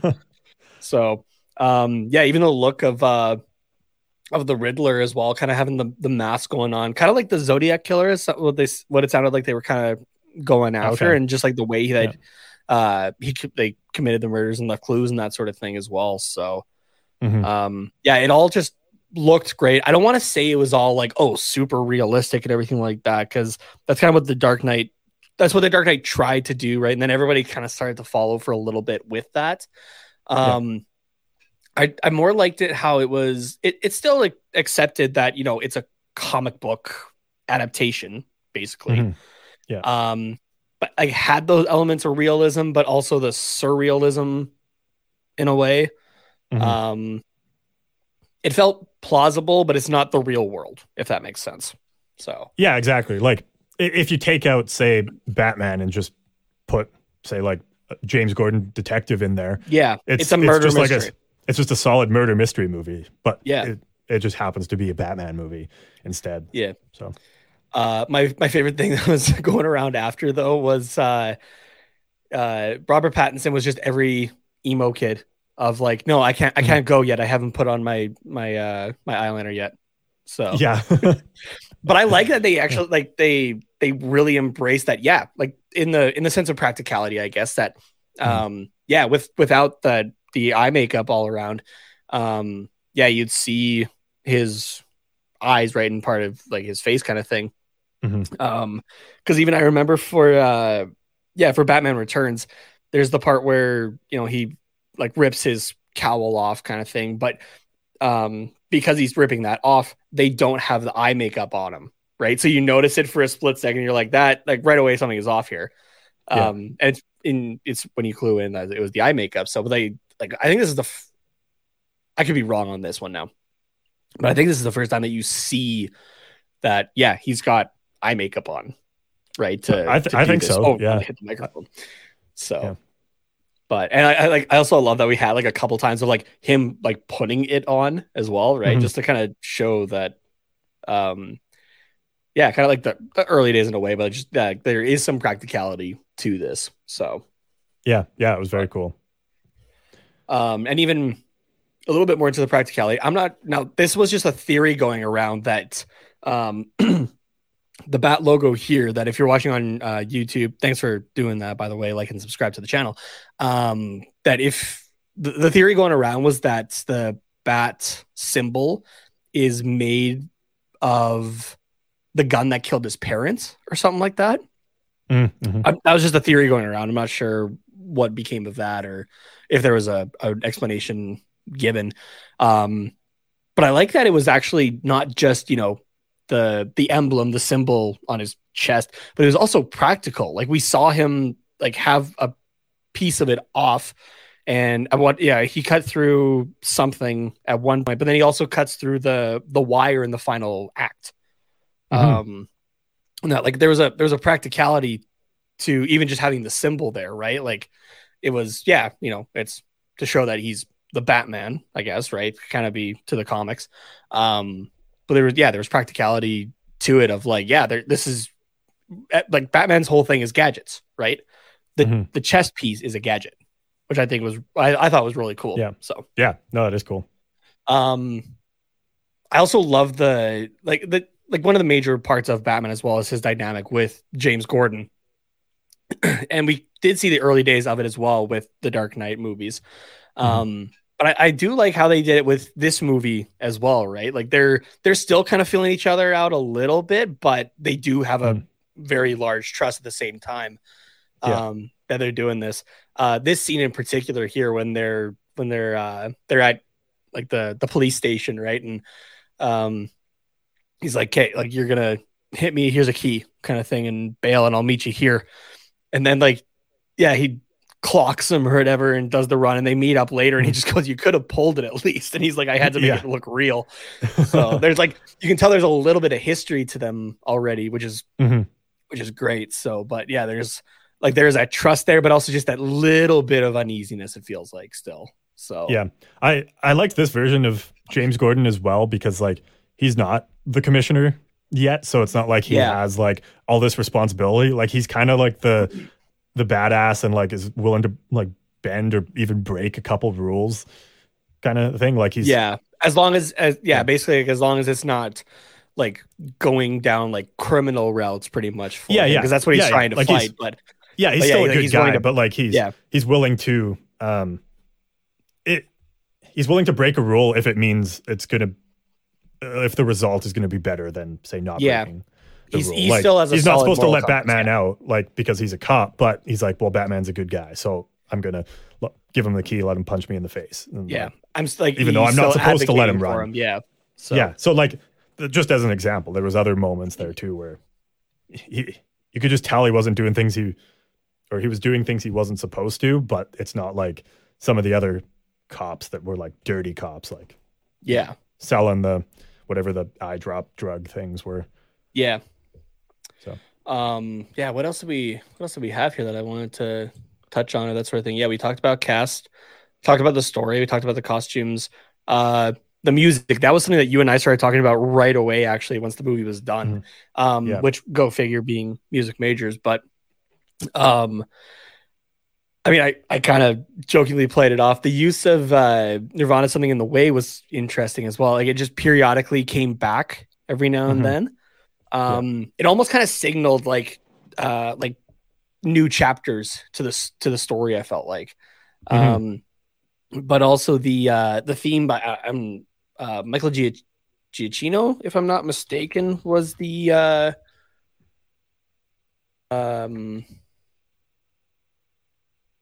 not writer, composer, for this movie. Who was it? I believe it was Michael Giacchino. I'm just double checking that here. And why can't I find it? Oh yeah, it was Michael Giacchino. Who I'm just trying to pull up what else he did. I know him from a lot, but I'm just trying to remember exactly here.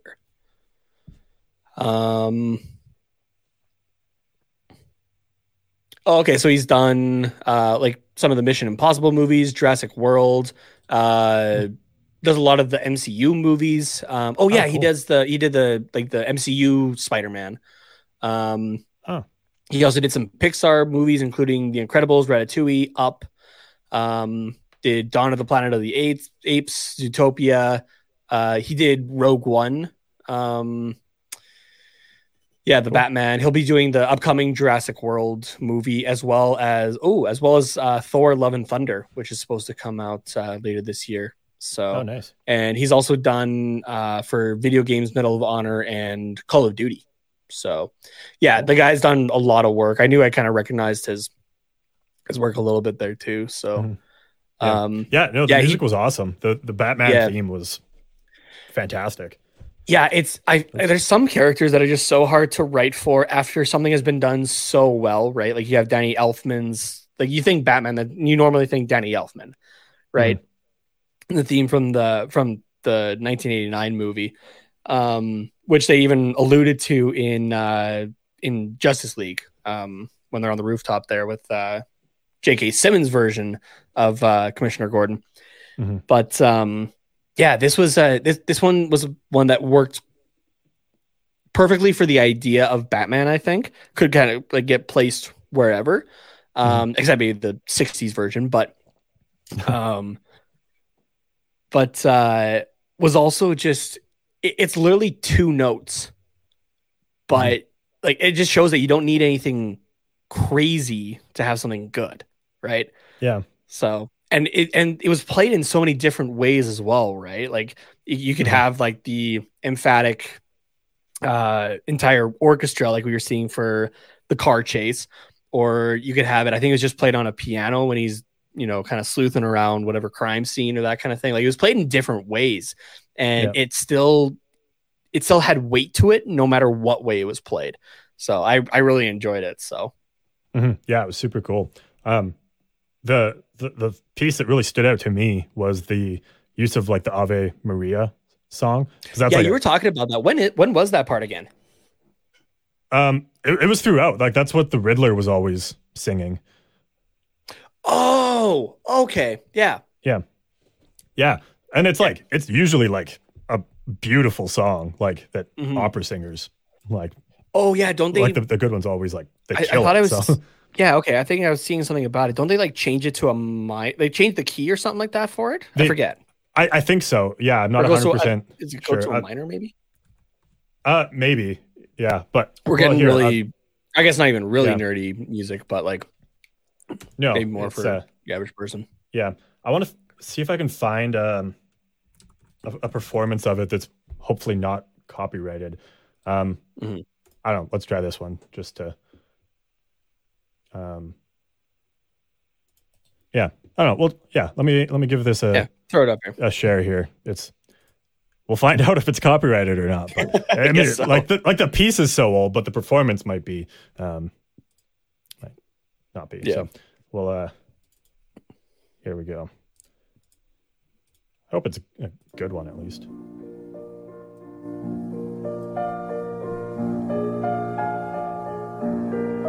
Yeah, now I hear it.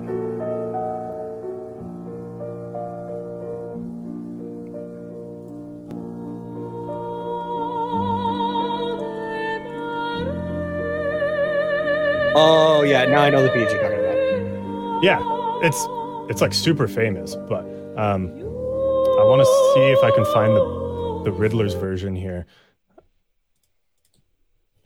Oh yes, you guys can't hear it yet, but I can. So. It's it's like bone chilling. I was just about to listen to it. Okay. Or I was just about to find it, but yeah, if you got it, perfect. I do, yeah. This one might ding us for copyright, but that's okay because it's beautiful. Not beautiful, it's the opposite, but it's haunting, but beautiful at the same time. Yeah, exactly. Sorry, it's just it's buffering. Come on, you can do it. It's got this. Okay, there we go. I just had to refresh. Here we go.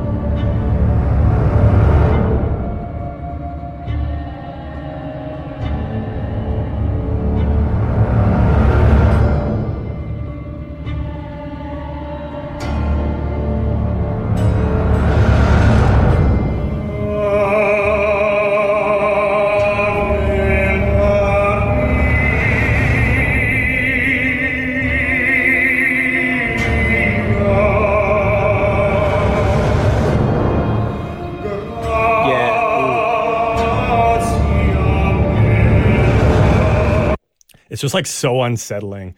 It is. I don't. Which yeah. The theme is perfect for this version of the Riddler. Just unsettling all around. Yeah, and I I honestly think it's like the very high note, like on like the Maria. I think that it's just like down a couple tones, like maybe even just like a semitone, just enough to like make it creepy. Like you said, probably like minor rather than major. But and then there's times where he's like singing it. I think he sings it in the jail cell scene where we presumably see the interaction with the Joker as well. I think he sings it in there too, and it's just like creepy.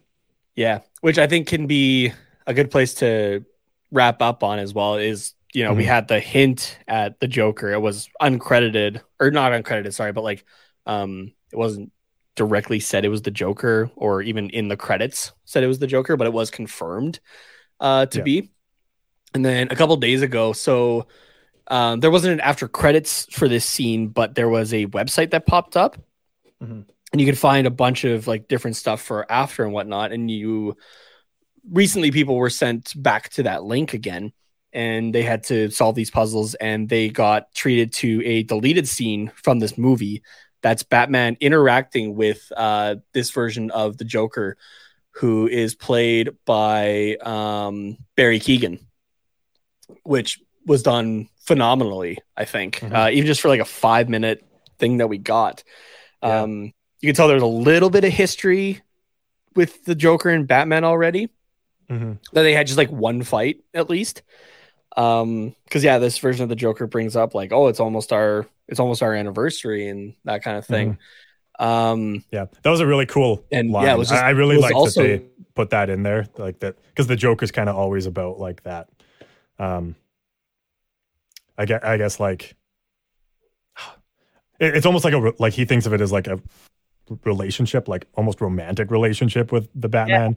So it was like super cool that they used that line to be like, oh, hey, you're back, came to see me for our anniversary. And he's like, fuck off. I'm not here for that. But it's funny that you say that too, because they do bring that up that, it's basically a relationship, like a very strained relationship between Batman and the Joker in the Lego Batman movie, which is somehow still like one of the best Batman movies of all time, in my opinion. But it's done in such a goofy, like lighthearted way, but it's still an amazing Batman story at the same time. But we can talk about that one another day, I think.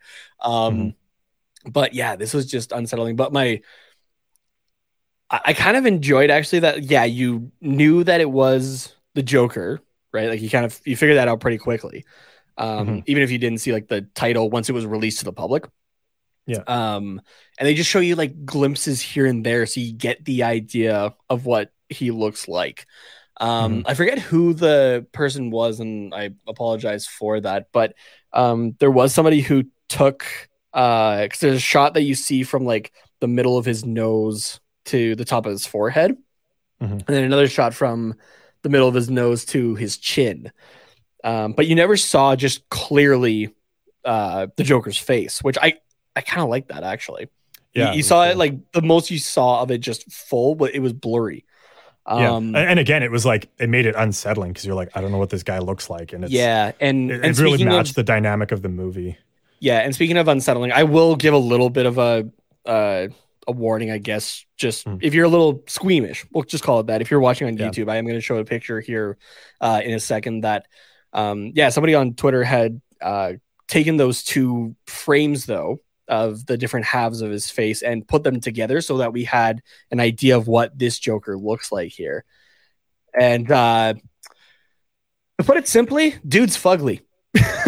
Oh yeah. But like I say that is one of the biggest compliments I think I can give for that though. Is it's a haunting look. Right away I was unfortunately seeing comments of like, oh, we're just kind of going down the Heath Ledger path again and that sort of thing, to which I say kindly shut up with that. Obviously it's like same thing we were talking about with Alfred. Like everyone's going to take a little bit of different iterations, right? Like some of these characters are almost 100 years old at this point, right? Some things are going to overlap with different interpretations. And they've been done multiple times too. Yeah, exactly. But this isn't quite the Heath Ledger Joker in terms of the look, where he took a razor blade or a knife, right, and cut his mouth open, or somebody else cut his mouth open. The origin of the Joker, which is never like fully been, this is the definitive origin of the Joker kind of thing.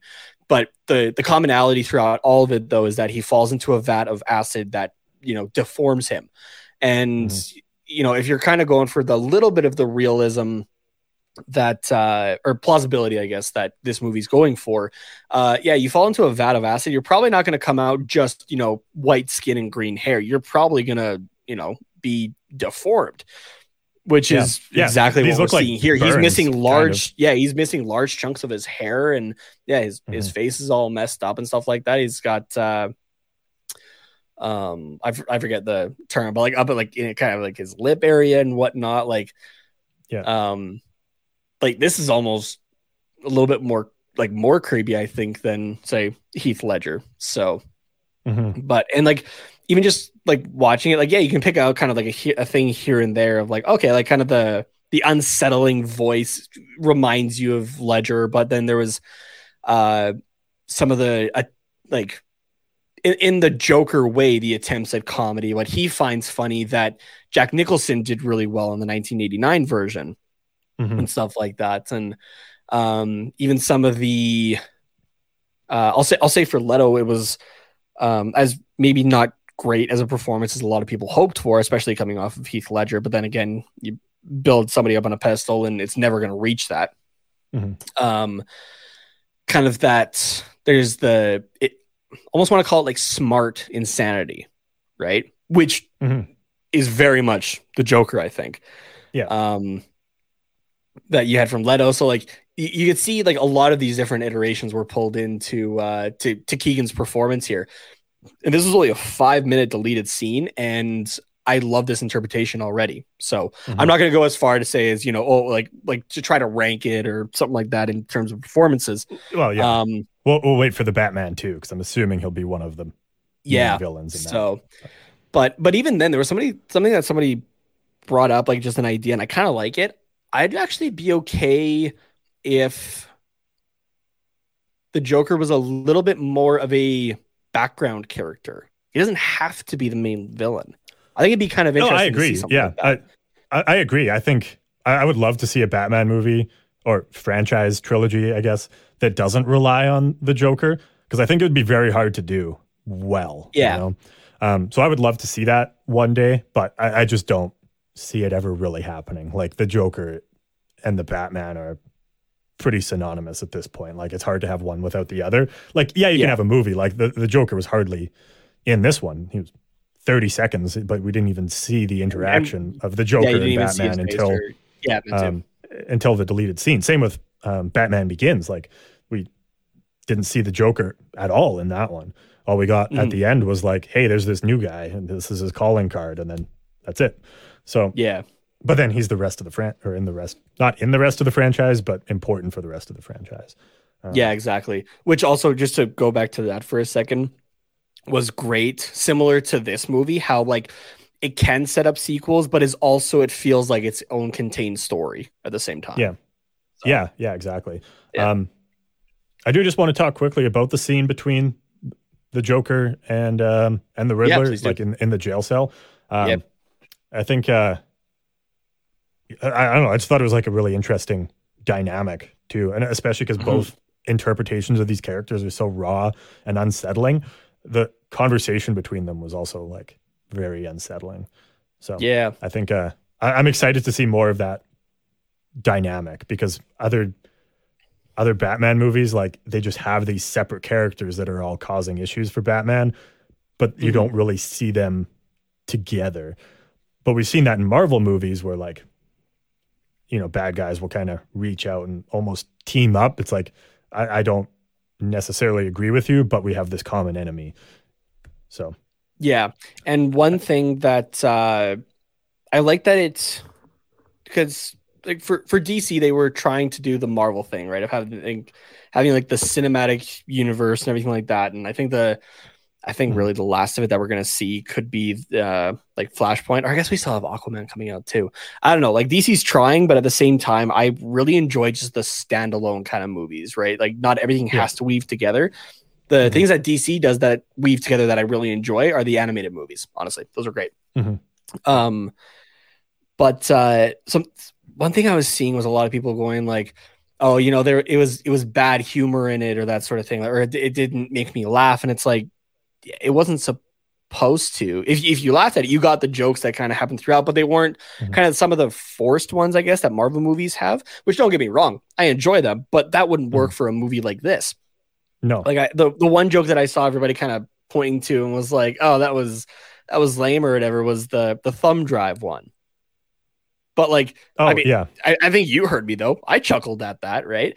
Because it's just humor that's natural to this, right? Like it's a little unsettling as well in a way, but like it's not the here's the joke in your face kind of thing, right? So and even I don't even know if it was really supposed to be like much of a joke, like it is a joke, obviously, but it's also solving the clue. Yeah, you're not really like you're not expected to laugh at it, I guess. It's just like, I can see the irony in it. Yeah. You know? There was, I don't remember exactly what the line was, but there was even one by the Penguin when Gordon and Batman were interrogating him. And he says something, I can't remember, but like you kind of just chuckle at it because it goes by it really quickly, right? Because it's just mid conversation, kind of more like a passing remark. I want to watch this movie again. It was good, so I enjoyed it. I can't wait for it to come out on on digital so I can watch it again. But so and that's the biggest complaint that I saw about this movie. Honestly, was a lot of, and like, don't get me wrong, I'm a Marvel fanboy too, or that, but like they're expecting that kind of a movie, and then they're like, oh, this sucked because it wasn't that, and it's like, no, it's a different movie in its own. Totally different. I like that that it leaned more into the detective side of it, and not so much the superhero angle of it. So I really enjoyed that. Yeah, for sure. I think that's about all I have to say on that. So I don't have anything really to add. Actually, no, that's a lie. I do, but it's quick. This, just with how like kind of dark this was, it really reminded me of like the Arkham games that I guess are like about a decade old now.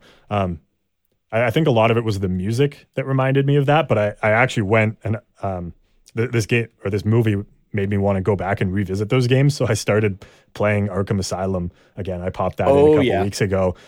It's the atmosphere is very similar, I guess, and a lot of the music is too. But it made me want to revisit that just with how raw and dark it is. So would definitely recommend those games if you haven't played them before. I know you have, Nate, but in general to other people. So I don't know if you got that vibe or if that was just me, but I 100% did. So cool. Okay. Yeah. Well, that's I guess that's about it on Batman stuff. Yeah. It was good talk. I like that. So hopefully you guys enjoyed that as well. Again, a little bit of a longer episode than we're used to here. So I noticed you had something here for What's Quacking. Do you want to save that for next time, or do you want? Yeah, let's save it for next time, I think. Okay, sounds good. Yeah, we got a pretty long episode right now. So if they want to continue the discussion, you guys can do that at Quack Report Pod, Twitter and Instagram. If you have some really nerdy things you want to get into, you can do that with Nate. He's definitely into that stuff, and we'll dive down the rabbit hole with you. And Nate, where can they follow you and DM you Batman theories at? You can send those to me on Twitter at Tatenomas, TATENHOMAS. And I'm just going to say really quickly, I know we've been teasing it for a while, but look for merch next week. Yeah, it's going to be exciting. So the next episode on Sunday, I'll tell you maybe when. We'll see. I don't know. Depends on how I feel. Yeah. You can follow myself on Twitter at Carter_Potts, POTTS_97. We'll be back to our regular schedule next week. So we'll record Sunday, episode out Monday, live stream on Wednesday. And you can expect that in the future. All right. We'll see you later and have a good one.